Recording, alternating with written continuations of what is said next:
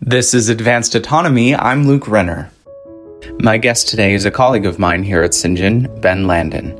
Ben is the Senior Director of Product and Partnerships and, if we're being honest, my boss. Ben has been in the self-driving space for most of his career. He was the head of product and business at DeepScale, a startup that built computer vision solutions using deep learning. DeepScale was acquired by Tesla in 2019. Prior to that, Ben ran an automotive semiconductor product line at Maxim Integrated. Hundreds of millions of his products are embedded in vehicles all over the world. In this conversation, we'll be talking about the changes that have come to the autonomous vehicle sector in recent years, particularly last year, as COVID transformed the way organizations all over the world do business. Hi, Ben. Hey, Luke. Good to be here. This is, of course, our inaugural interview. So just to get started, can you tell me a little bit about what you do here at Cyngn? Yeah, so I've been at Cyngn almost 2 years now. So since the acquisition of DeepScale by Tesla, what I do is basically everything. I head up everything that's not finance or engineering. And within a startup, you typically do a little bit of everything, and we definitely get exposure to that here at Cyngn. Yeah, absolutely. Okay, I want to talk about the frenzy that happened a few years ago. You know, Elon Musk famously said we would all be using self-driving cars by 2017.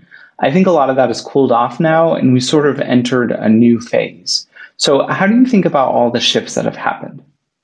So we really are in this phase of an increase in pragmatism in terms of starting to find ways to generate some returns on the huge investments that have gone into AV, while still having these far-reaching goals that are way out on the horizon that are now, I'd say, looked at with more scrutiny than they were in the frenzy when folks were saying that cars would be driving themselves all over the place. What do you think explains why we're not there yet? Bottom line, it's just a really complicated problem. I mean, the reason that I have dedicated my career to autonomous driving like I have is that I genuinely think that it's one of the most technically challenging and therefore fulfilling and interesting subjects that I'll have the opportunity to work on in my lifetime. Why do you think the sector got this all wrong? Did they know they were off base, or was it an honest mistake? That's a good question. I mean, the part of me that wants to believe that we all intend to do good and that we share our true beliefs wants to say that it was an honest mistake, and that it's just one of those situations where, as you peel back the onion, once you see that something is working, let's say in a certain environment or on a certain vehicle, and you try to replicate that, you learn firsthand that it's just much more difficult than you ever thought that it would be, and that's a contributor. But the cynic in me says that with the right type of announcements and noise, a lot of people benefited significantly off of the hype that is autonomous vehicles in the 2015 to 2020 timeframe, where a lot of investment, a lot of monetary success was created without much delivery of end product quite yet. Yeah. So I know that a lot of companies in the space have really focused on what I know you have described as kind of the robo-taxi version of this problem. Maybe you can tell us a little bit about what are the other sort of subsectors in this space? What are the other areas of interest that people are really doing work on? Yeah, so robotaxi is definitely a focus, and especially in the media, for a couple of reasons.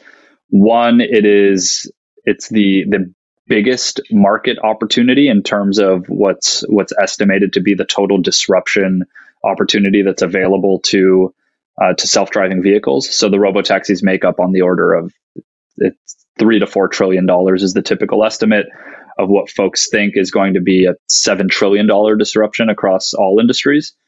So that's why the focus is there. And it's one of the most complex problem spaces. So going back to working on very challenging problems, you have the biggest pot of gold at the end of the rainbow there. And you also have the most enticing area for engineers to work.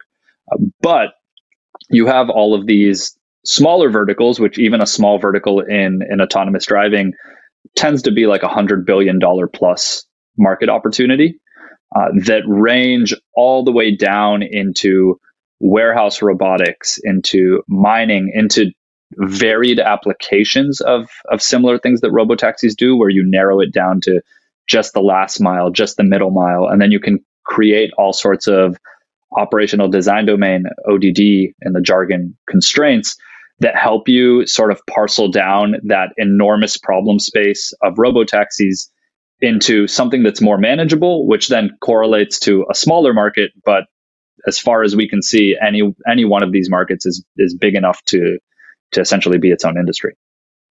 Yeah, absolutely. And obviously, because I work here, I understand that Cyngn is really focused on those more narrow ODD spaces. So I wanted to ask you, as you've been talking to people, in warehouse yards, companies that do mining, what has shifted about the conversation over these last few years? What I've seen has been the really major shift is you don't need to go into a first conversation or a meeting and convince people that they want autonomy or that autonomy is coming soon. That is generally agreed upon now, which is fantastic, right? Because we're no longer making the case that a disruption is coming and trying to help people see the future. That's largely agreed upon at this point, which means that we can talk about actual solutions. COVID has really affected everything and really changed the way people all over the world are living and conducting business. How has COVID just changed how Cyngn as a company operates? COVID was definitely, still is, a double-edged sword.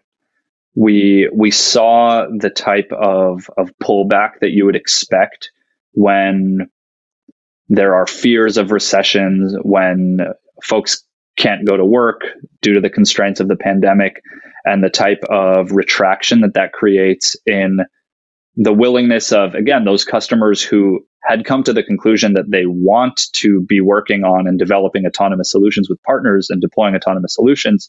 They now said, in spite of that, we're going to have to wait.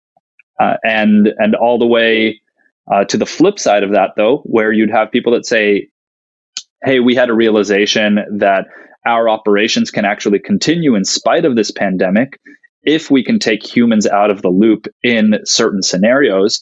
And we now have, call it a COVID solution task force, where we need machines that can automate elements of our operation so that they're safer and so that we can keep shipping products, so that we can keep accepting shipments from our suppliers. And so we saw both of those. And unfortunately, I would say the more pronounced impact was the negative one.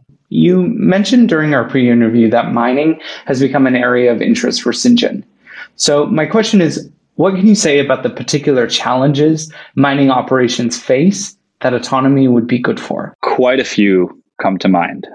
There are a variety of different mining, call it types of ODDs or sites, which each have their own implications on the technology, from open pit mines to underground mines. I mean, you can just envision how different those are to navigate for an autonomous solution. It has major implications on the perception system, on localization. Beyond that, though, as you dig into how these mines operate, definitely for me, a huge insight that I had never thought of coming from the traditional automotive industry was that in underground mines, obviously very safety oriented, and there is this constant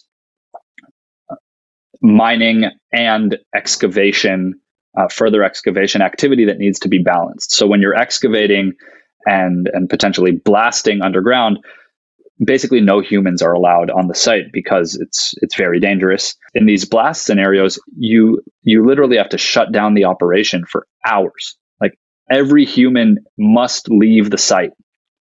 Only the blasting or excavating may occur. Then they tend to wait for a period after that to make sure everything is settled down. And if some of these mines are remote too, it might actually be a pretty long distance between the mine and wherever everybody would need to go to leave the mine. And so these mines that want to operate 24/7 for years and years and years need to go down for hours at a time to enable this further excavation. And that's massive, right? That's huge. You have these operations that are 24/7, and everybody's excited about percents worth of efficiency. And here we have like massive chunks of efficiency that are just being thrown away by nature of how they do things today. So, there's no doubt that the rise of autonomous vehicles is going to lead to a shift in how people do work. It could lead to displacement. It could lead to layoffs. And I just wanted to get your thoughts about this transition that you're working every day to help build. The automation that we're targeting, first and foremost, is frankly what people are not particularly good at or don't want to do. So, for example, graveyard shifts of very repetitive tasks. Not really an attractive job. Now, we can augment that, and maybe now a person can, instead of sitting in a vehicle that is moving cargo around out in the cold in the middle of the night, can sit in an office and watch that vehicle and multiple vehicles on a screen, be more comfortable, be more willing to do that job, and develop skills that are probably more transferable to having job mobility and being able to do to switch to other various similar jobs, which would be computer facing, user interface, human machine interfaces, and the types of skills that are more translatable to the type of technology developments that we're seeing come out of the leading companies today, as opposed to saying I can drive this type of machine, I can do this type of task. And to me, that's exciting and is going to create upside. So when you're in conversations with business leaders and organizations are, autonomous vehicle curious, what are some common misconceptions that you find yourself having to clear up over and over? Autonomy is not a product that you can just click order and buy your autonomous vehicle and plug it in and it works. We're not there yet. It requires partnership to get value out of autonomous vehicles today. Okay, so we're almost out of time, and I just want to finish up by asking you, what are you excited about in 2021? How do you think the space will evolve? What are you looking forward to? I do think that we're starting to see some light at the end of the pandemic tunnel, which I think obviously is a positive for all of us. In the case of business and the potential, that means we do have opportunities that maybe took a step back last year, coming back around and saying, "Hey, I'm ready to work on this now," and we're going to be seeing, not just from us, but from other great technology developers in various autonomous verticals. We're seeing more and more small scale deployments. You're hearing about them more. You're hearing about older, more traditional companies starting down the journey to autonomy, whether it's by adopting teleoperation solutions first, or whether it's by installing various sensors or ECUs that enable telemetry that they never had before. And I think we're just going to start kind of chipping away at this big, scary problem of autonomy, and making people realize that we can make our way to it gradually, either by scale or by how we scope the problem, and that we're basically just going to see a lot more autonomous solutions rolling out. It's going up from here. That's fantastic. All right, Ben, thanks so much for the time. It's been fun. Yeah, definitely. Thank you. All right.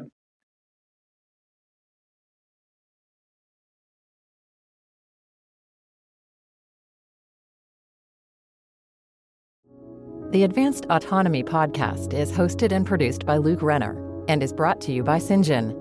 Cyngn's versatile autonomous transportation technology brings advanced self-driving capabilities and enhanced data insights to the vehicles you already own. Learn more by visiting cynGN.com.